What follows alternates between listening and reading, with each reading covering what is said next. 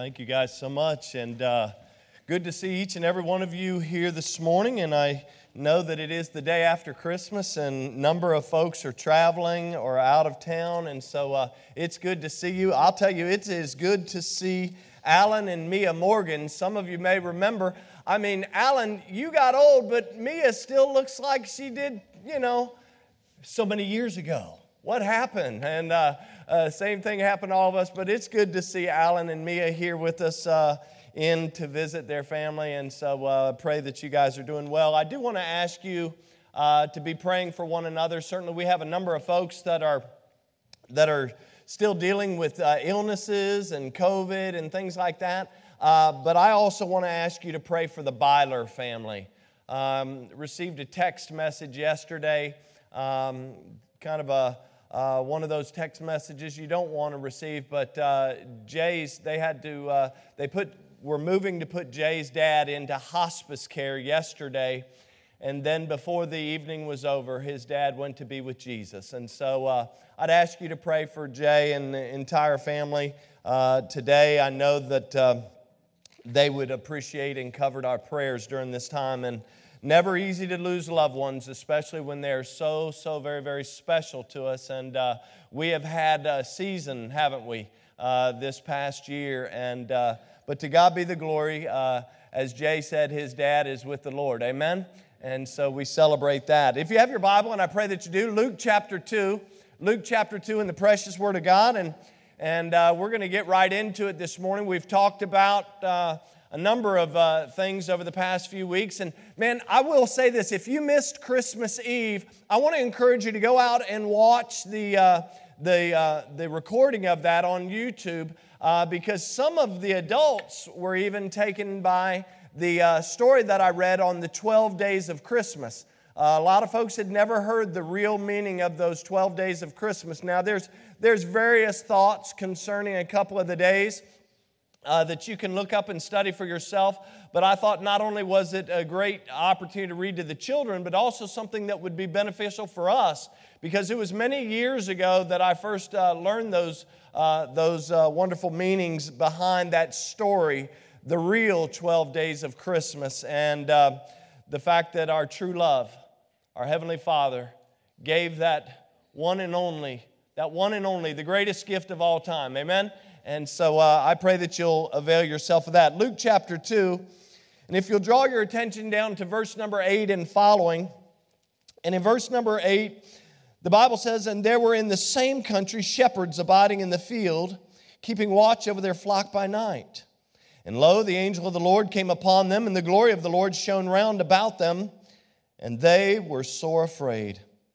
And the angel said unto them, Fear not, for behold, I bring you good tidings of great joy, which shall be to all people.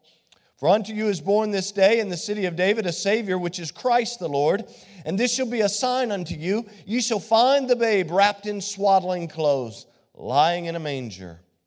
And suddenly there was with the angel a multitude of the heavenly host, praising God and saying, Glory to God in the highest." Amen?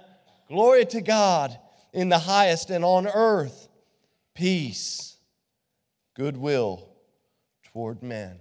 Let's go to the Lord in prayer. Father, we thank you for your word. We thank you for the time that we have had to sing songs of worship and praise to your holy name. Lord, I pray that in the quietness of this moment that you would redirect our focus, redirect our attention away from the things of this world, and that we might focus on what really, truly matters this morning, and that is Jesus. Lord, I pray that you'll open up the eyes of our understanding, that you'll open up our hearts, that we might receive a word from you anew this morning, that we might be encouraged from your word, that we might be challenged from your word, and that, Lord, as we go away from this place, we'll be different than when we walked in.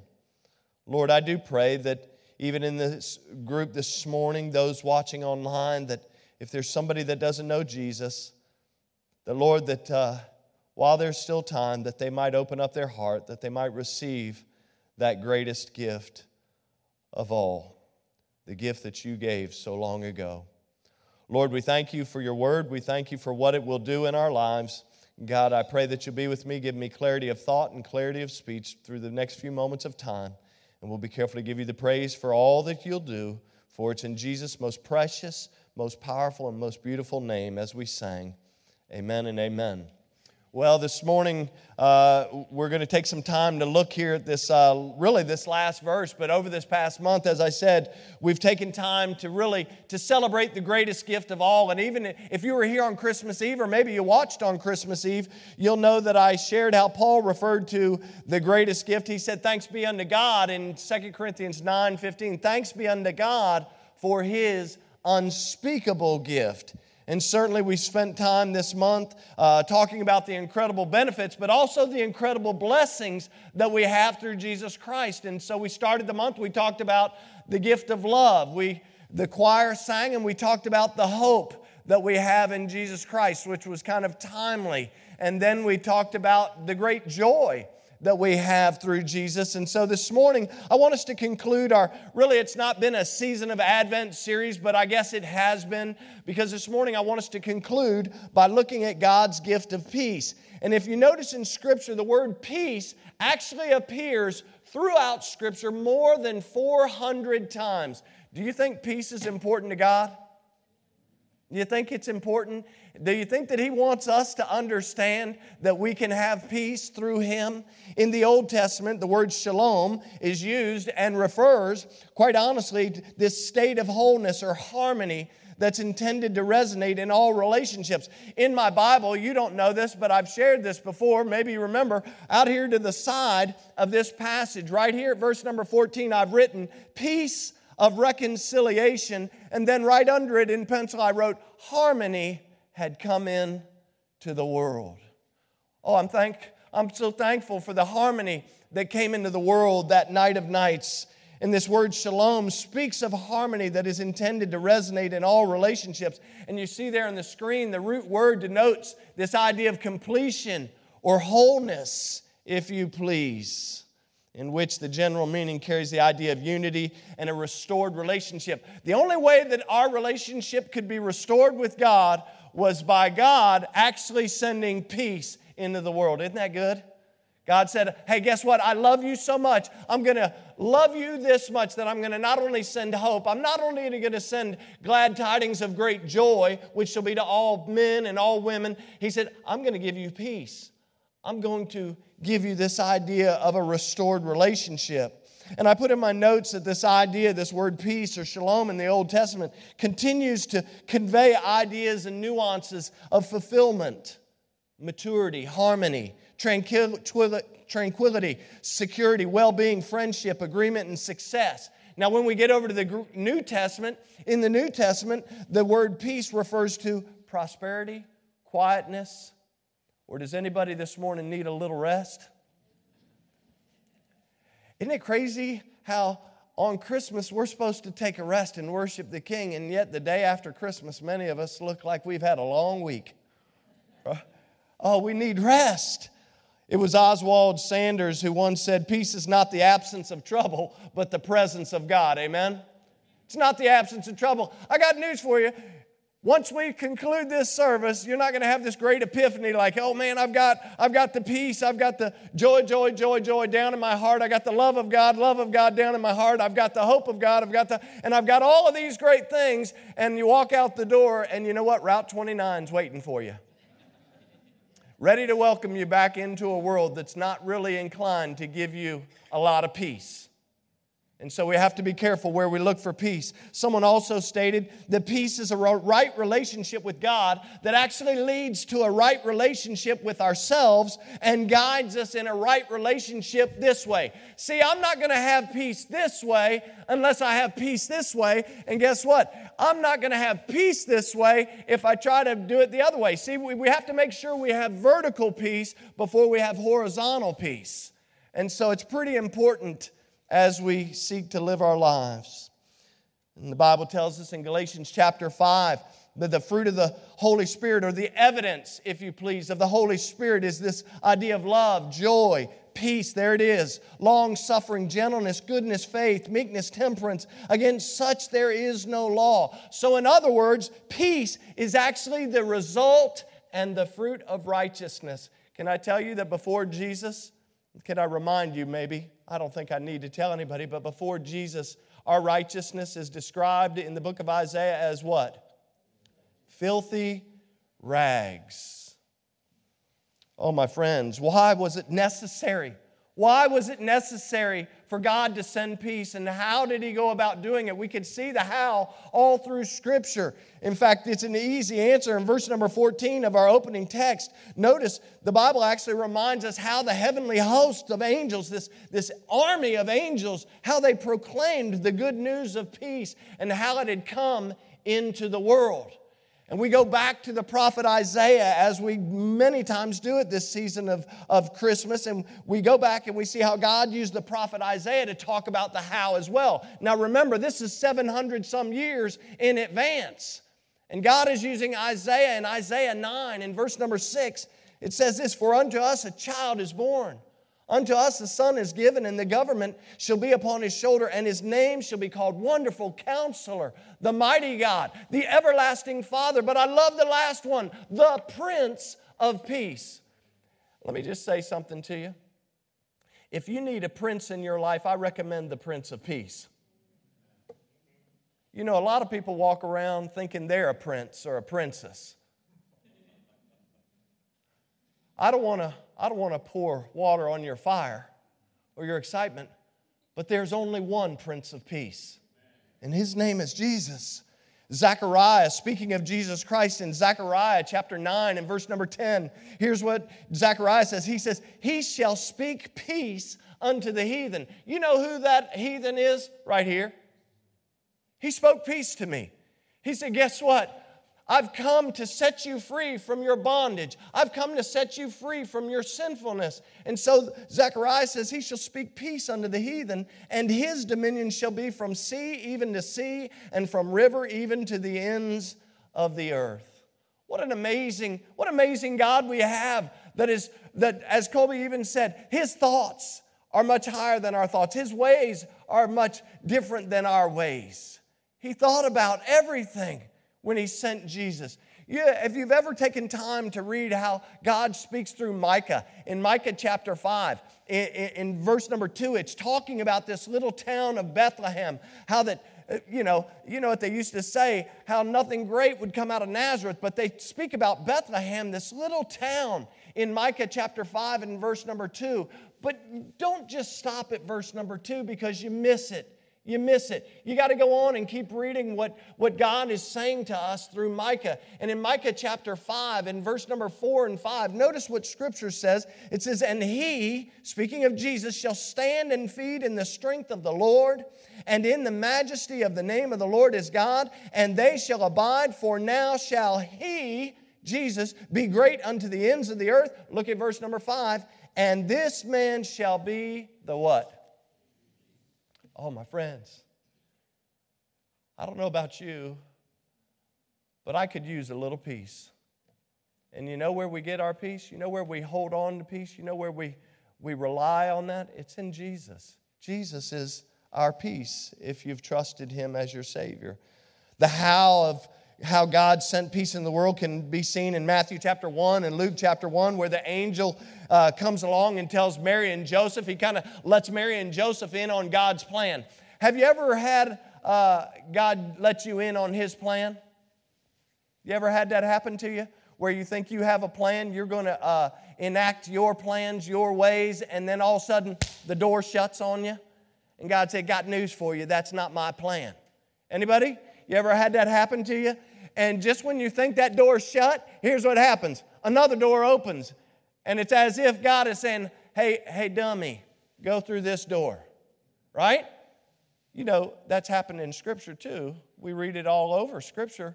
I think about the Apostle Paul. He had a plan. He was going to go one way to tell people about Jesus. That's a great plan.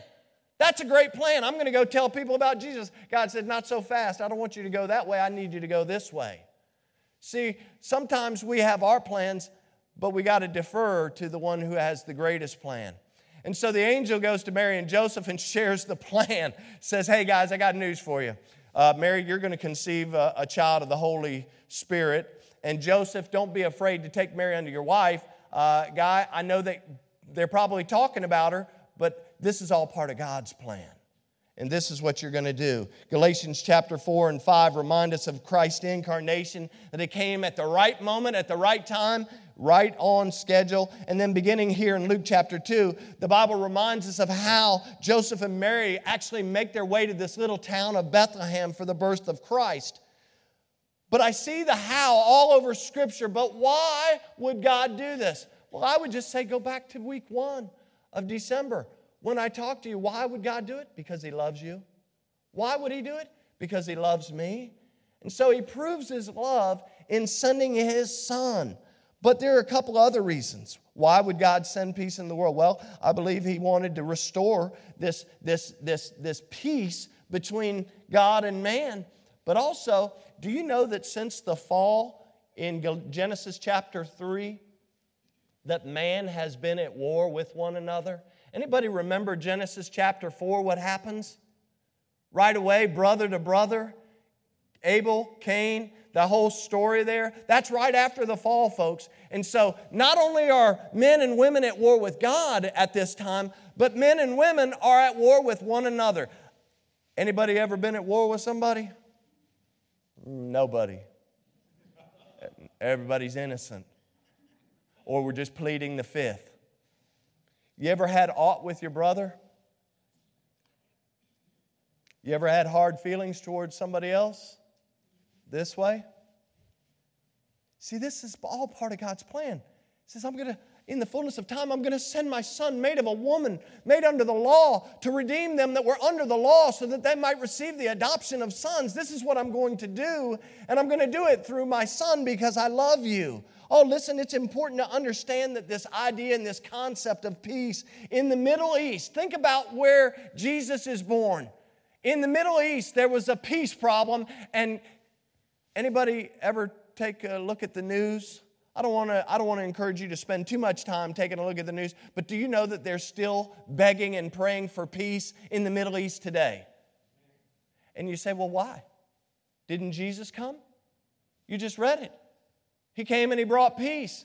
Let me just say this. Just because Jesus came down doesn't mean that peace is apparent all around the world. You see, peace must be received.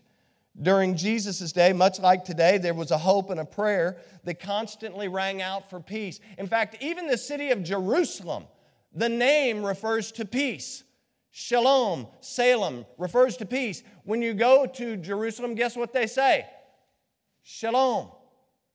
They're speaking of peace, and yet they fail to recognize when God actually sent peace in the flesh to them oh so long ago. Isaiah 48 and 22 teaches us a critical lesson that states, there is no peace, saith the Lord, unto the wicked. In other words, peace cannot exist without righteousness. And I've already mentioned that our righteousness without Christ is like filthy rags. You see, man had been at war with God since Adam sinned in the garden. And because of that sin this way, it started permeating this way. And so man was at war with one another. Turn with me in your Bible to James chapter 4. James chapter 4. I want you to see something. What James actually says about peace. And I will tell you, he says very little.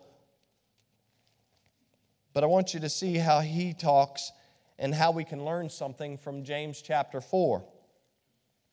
He actually asks and then he answers a question for us. And notice here in verse number 1, I want you to see right away, he mentions 3 wars. He mentions 3 wars here in the first few verses of Scripture that actually keep us from peace. And we have to be careful as believers as well. But if you're an unbeliever, I want you to take notice as well what James says here. In James chapter 4, in verse number 1, notice he says, From whence come wars and fightings among you? Come they not hence even of your lusts, that war in your members? So 1 and 2, the first 2 wars were at war with one another, wars among you. And then number 2, we're at war with ourselves. He says, come they not hence even of the lust that war in your members. That means in your own self. So why are we struggling with war inside? What do you think the problem is that is going on inside of hearts and lives that we're struggling so much with this idea of lack of peace or war? Well, let's keep reading. Look at verse number 2 and following. James says, you lust and have not. You kill and desire to have and cannot obtain. You fight and war, yet ye have not because you ask not. Ye ask and receive not because you ask amiss, that ye may consume it upon your lust. Now watch verse 4. Ye adulterers and adulteresses, know ye not that the friendship of the world is enmity with God? Whosoever therefore will be a friend of the world is the enemy of God. Now look at verse 4 again, because it says, know ye not that friendship of the world is enmity. That word enmity actually speaks of hostility, opposition, or hatred. It's actually a type of warfare. If you've ever been in the military, it's a type of warfare that goes on in the heart of man. There's a type of hostility. There's a type of hatred this way. Sometimes I believe the hatred is so visceral, so real, because we don't get what we want to get when we want it. I want this, and because I don't get it, God, you're the bad guy. Anybody, I don't need a show of hands. Anybody ever blamed God for something? Anybody? You could just nod or like, oh my, yeah. I think we're real good at blaming people. Do you know that's actually a part of our sin nature? Do you know where that started? It actually started in the Garden of Eden. You remember? Adam and Eve, they're trying to hide. They're like over here behind the trees and all the boxes, and God says, come on out. Ollie, Ollie, come free. I already know where you're at. Come on out. Why are you trying to cover yourself? Well, because, we're naked. How do you know you're naked? Right? And so we see this hostility and this hatred that permeates, not at that moment this way, but this way. Because Eve starts blaming the serpent, and who does Adam blame? Wow, got a lady's response real quick on that one. Yeah, the husband blamed the wife, didn't he? He said it's her fault. And the wife said, no, it's that serpent's fault. And so we start playing the blame game all the way back in Genesis chapter 3. I got news for you. When you're always playing the blame game, you're not going to experience peace very often. Because guess what? If you're blaming somebody this way, that person that you're blaming is going to come right back at you. And if you're blaming God this way, I got news for you. Just call up Jacob and ask Jacob how wrestling with God works. In case you're just into broken hips. All right? And so we have to be careful with this idea of war and peace. And so I wrote down in my notes there an older Christmas song. You ever hear the song, I Heard the Bells on Christmas Day? They're old, familiar carol play, right? You've heard this song. Well, if you go to the third verse of the song, you ask, why was peace necessary? In the very third verse of this very familiar Christmas song, here's what it says. And in despair, I bowed my head. There is no peace on earth, I said, for hate is strong and mocks the song of peace on earth, goodwill toward men. Oh, my friends, this is why God had to send peace into the world. We have to be careful, because just because Jesus came down from heaven, just because He came down to author and establish peace, does not mean that everybody actually has peace. His peace is not based on circumstances or feelings. His peace must be received.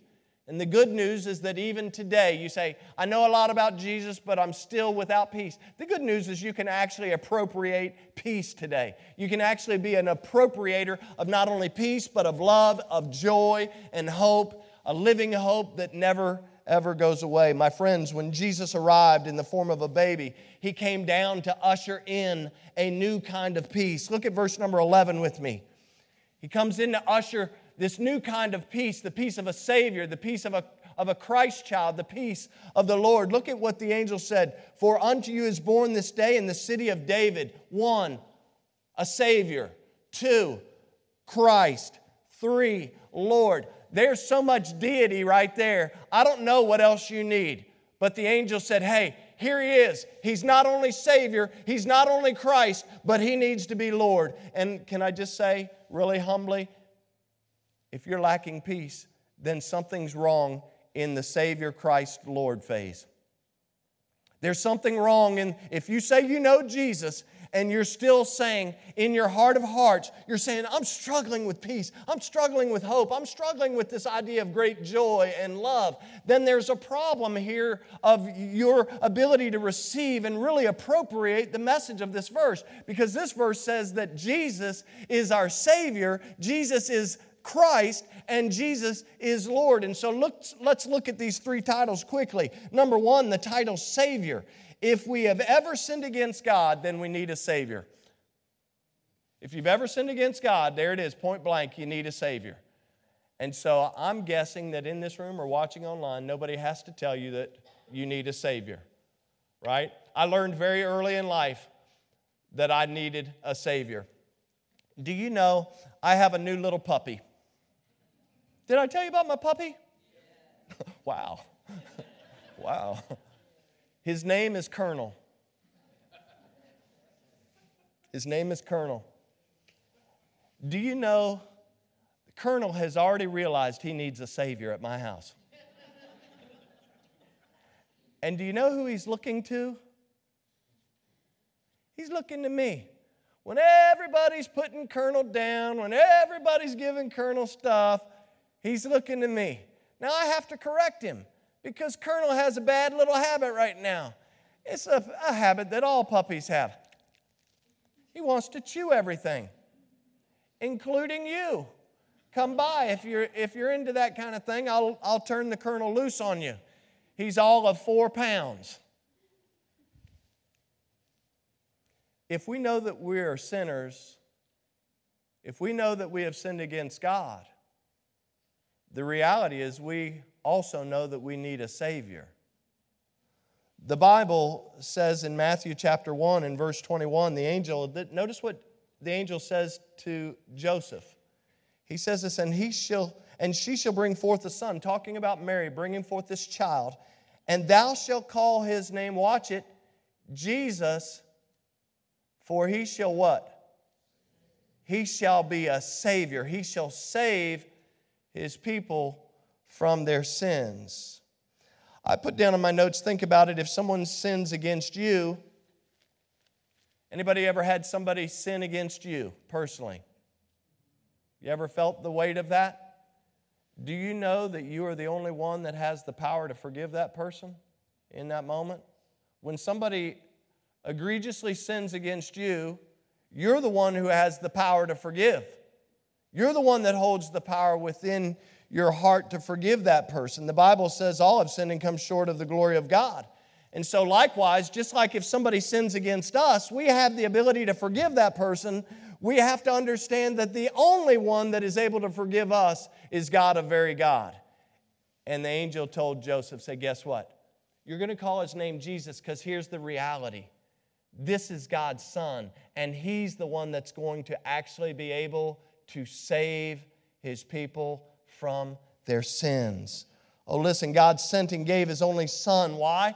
To be the Savior of the world. But notice the second title, the Christ child. For unto you is born this day in the city of David a Savior, which is Christ. Christ is the English word for Christos, which actually means anointed one, that is Messiah. And so it's pretty cool. You remember when John the Baptist in John chapter 1, he sees Jesus coming afar off and he says, behold, he points to Jesus, he says, behold, the Lamb of God that taketh away the sins of the world. You remember Andrew goes and Andrew scurries over and he's like, hey, where do you live? Basically, paraphrasing. He says, where do you live? And Jesus says, come and see.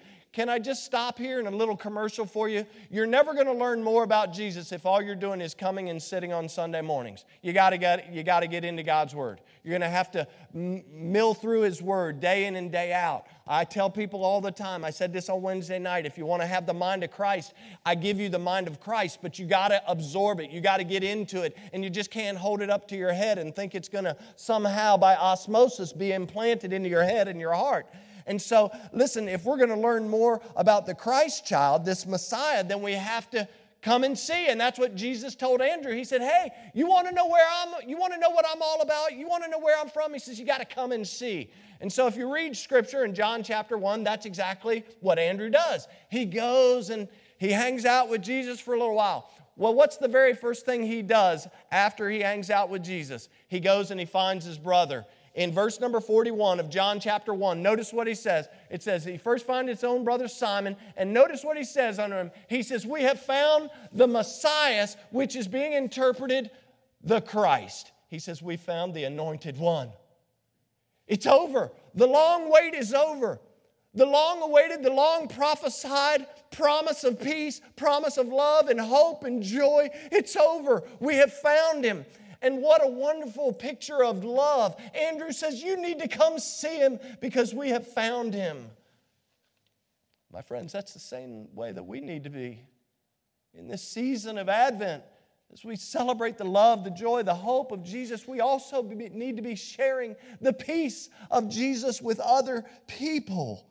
Oh, my friends, this prophet and priest and king in the form of Jesus, the Christ child, had come. But notice lastly this title of Lord. This verse 11 says, for unto you is born this day in the city of David a Savior, which is Christ the Lord. In other words, this verse is telling us the Creator, Sustainer, Ruler, Mighty God, Everlasting Father, He is Lord, He is here, He has come to you, and you need to go see Him. Isn't that what they told the shepherds? And I'm so thankful that verse 15, you know what the shepherds did? They said, we got to go see. We got to go see what this is all about. They got up and they left. And I don't know about this. Someone suggested this. I think it was Betty. Betty West was suggesting this a couple of weeks ago. And Betty, you got me really thinking about this. You know, it's like, it got me thinking about this. And I mean, I don't have all the answers, right? A lot of things are mystery. But Betty suggested that in that moment, she just assumed that all the sheep went too. That the shepherds got up and they went to Bethlehem to find Jesus. Can you imagine the parade that's taking place? You got a bunch of shepherds and the sheep, and they're all making their way. Can you imagine that picture? Got me thinking about that, Betty, to be honest with you. What a beautiful picture of God's love. Back in Isaiah chapter 9, I read verse 6 earlier, but let me read it to you again. The Bible says, for unto us a child is born, unto us a son is given.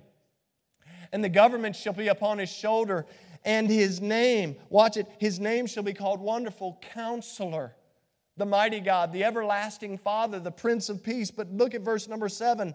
And of the increase of his government, and watch it, peace shall be no end. It's like that song, oh, praise the name of Jesus, who gives us peace if we receive it. With Jesus as our Savior, Christ and Lord, the guilt of our past has been forgiven. The trials of our present can be overcome. And our destiny in the future is secured eternally. I love my soteriology professor. The first day of class, he walked in, and yes, we had whiteboards. They weren't chalkboards, but they were whiteboards. And so he walked in there, because I went to college late, and he walked in there and he wrote on the board and he said, I'm headed for heaven and I can't help it. I like to think about that all the time. I'm headed for heaven. Do you know what's kind of crazy is I thought about that this morning as I made my way here to this place to preach a message about peace. I thought about it. I'll be honest with you. I went to the local dump there, and I had recycled all the boxes and put those in the container. And as I left that place and was making my way here to the church facility, I started thinking about the fact that God could call me home at any time. I started thinking about the fact that, you seen those bumper stickers? In case of the rapture, this car will be unmanned or whatever. That's kind of crazy, but I thought, man, what if the Lord called me home right now? This car would go off the road. This car would just go off the road. And you know what? In that moment, I would be okay because I'd be with the Lord. One day, the Lord will call us home. He will either return or He will call us home. And I don't know about you, but if you lack peace, it's not God's fault. It's not God's fault. If we lack peace, it's not God's fault, because you see, He actually planned the gift of peace for you and I, but we must receive it. Jeremiah, the prophet Jeremiah tells us in Jeremiah 29 and verse number 11, "For I know the thoughts I think towards you, saith the Lord, thoughts of" what? Peace, not of evil. He says, I've got thoughts of peace, not of evil, to give you an expected end. You see, when God thinks about you and me, He wants you and I to experience peace. Jesus purchased our peace. When we look around these days, if you turn on the television and watch the news, you're not going to feel very peaceful. Be honest with you. It's easy to become distressed. If we look within ourselves, I'll be honest with you, I'm just like anybody else. It's easy to become discouraged and depressed. It's very easy to become discouraged and depressed. We look out, we can become distressed. We look inside, sometimes we become discouraged and depressed. But the reality is, if we'll look to Jesus, we'll find safety, we'll find peace, and we'll find rest. And so if you're here this morning without peace, I want you to know that God's offer of peace is still available to you. The only way to procure His peace is through His Son, Jesus. I turned over here because I want to read you a couple of verses. Colossians chapter 1 and verse number 19. Notice what Paul writes to the church at Colossus about Jesus. He says in verse number 19, "For it pleased the Father that in Him," in who? Jesus. "For it pleased the Father that in Him should all fullness dwell." Look at verse 20. "And having made peace through the blood of the cross, by Him, Jesus, to reconcile all things unto Himself." That word reconcile means to reunite, to resolve, or to restore. Jesus came and He placed Himself on the cross. He died a most horrific death to restore a relationship that had been broken so many years before, when man sinned in the Garden of Eden. One of the greatest pieces of theology ever written in song is a song called "Hark the Herald Angels Sing." You say, I've sung that song, it's, whatever. "Hark the herald angels sing, glory to the newborn King, peace on earth and mercy mild." Why is it the greatest theological statement written in a song? Because the very next phrase says, "God and sinner reconciled." Hark the herald angels sing. Glory to the newborn King, peace on earth and mercy mild. Why? Because God and sinner have been reconciled. Oh, listen, we have to give God the glory. Peace will never be found in our jobs, our finances, our family, our hobbies, or anything else. It will not be found in my new little puppy, Colonel. It just will not be found in that puppy. Sometimes a lot of angst will be found in that puppy. Sometimes he leaves nice little surprises for us in the most unlikely places. But it will not be found peace. We only find peace through Jesus. So if you're in need of peace, I was thinking about this the other day when I was writing it. If you're in need of peace, then just like Peter and John told the lame man, remember the lame man over in Acts chapter 3? He wanted some money. He wanted alms. You remember what Peter and John said? He said, "Silver and gold have I none, but such as I do have, I give you." What was the answer? He said, "Listen, what you need is not money. What you need is Jesus." And so if you are lacking peace today, I give you what Peter and John gave the lame man years ago on the steps of the temple. I give you Jesus. He is the author and the finisher of our faith. He is the joy that endured the cross for us. He is the hope of the world. He is our peace that passes all understanding. And so listen, peace will only come when Jesus is in charge of your life, when you are obeying Him in your heart of hearts. And guess what? This goes for believers as well. If you're here this morning and you say, "I'm a believer," then I want to remind you that Romans chapter 5 and verse number 1 says, "Therefore, being justified by faith, we have" what? Let's say it better. "Therefore, being justified by faith, we have" what? Peace. With who? God. Through who? Our Lord Jesus Christ. I want to encourage yourself. Remind yourself of where peace comes from. If you're lacking peace, then maybe, just maybe, you're a believer and you say, I'm lacking peace. Well, then maybe, just maybe, Jesus needs to be restored to His rightful position in your heart and in your life. And that's only something that you know and He knows.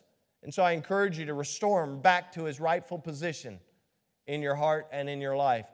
About 5 years ago, it came out on, I don't know, it probably was around a lot longer than this, but about 5 years ago, I remember coming out on Facebook, and I saw this little image, graphic image, that had this saying, and said, no God, no peace. But if you know God, you're going to know peace. And so if you're here and you don't know Jesus, don't leave this room. Don't leave this room without Jesus. If you're here and you say, I know Jesus, but I'm struggling with peace, then I'm going to ask you to do something bold. I'm going to ask you to restore Him to His rightful position in your heart and in your life. He is the greatest gift that has ever been given to us. He loves you. He loves me. He died for you. He died for me. He wants to have a very intimate relationship with you. And let me just say this. You say, well, the Old Testament says He's a jealous God. He is. He says, thou shalt have no other God before me. And He meant what He said then, and it's still the same today. Don't do away with the old just because we're under the new covenant of the law of love.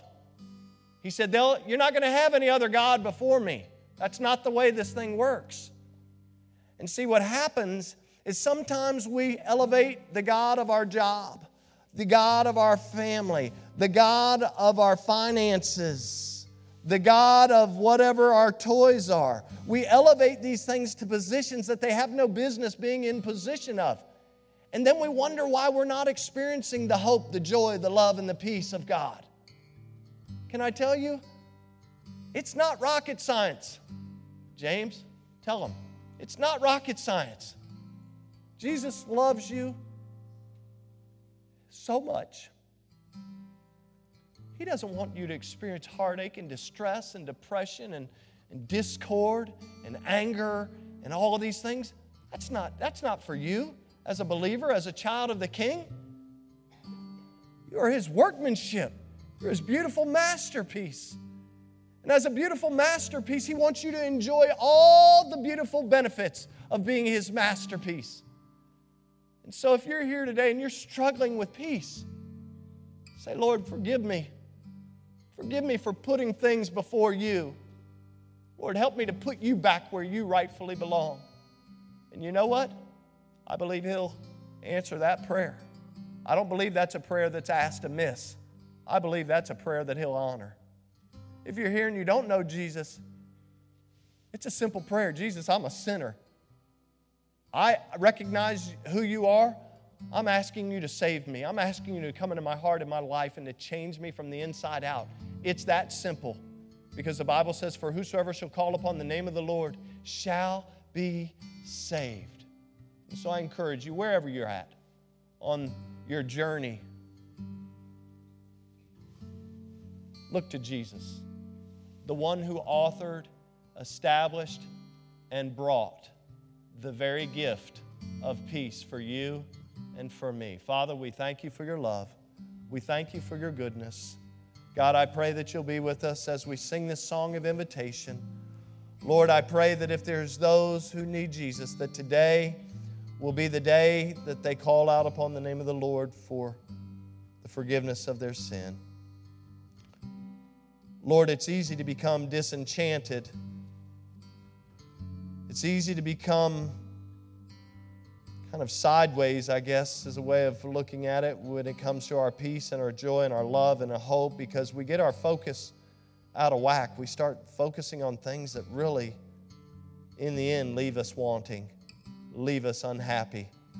And so, Lord, I pray that if there are those that know Jesus but are struggling in this season of Christmas with their peace, God, I pray that you would work in their heart, work in their life. Remind them that you are their all. Remind them that it is only through you and through your power and through your ability that we can enjoy this gift of peace. And Lord, we'll be careful to give you the praise and the honor for doing these things, for saving souls, for changing lives, for drawing us all back to you. Lord, we give you the praise as we close out this year. We look forward to what you're going to do in the new year, Lord. I pray that you'll keep us healthy. Lord, I pray that you'll keep us focused on you. Lord, I pray that you'll have us telling more and more people about Jesus. Lord, we'll see more people saved. We'll see more people baptized, added to your church. And Lord, we'll be careful to give you the praise and the glory for it. We give you the honor that you deserve because you're the only one worthy of it. We pray these things in Jesus' name and for His sake. Amen. Thank you so much for listening. If you'd like more information about our ministry, check out our website at battlefieldbaptist.org or follow us on Facebook and Instagram. We'll see you next time.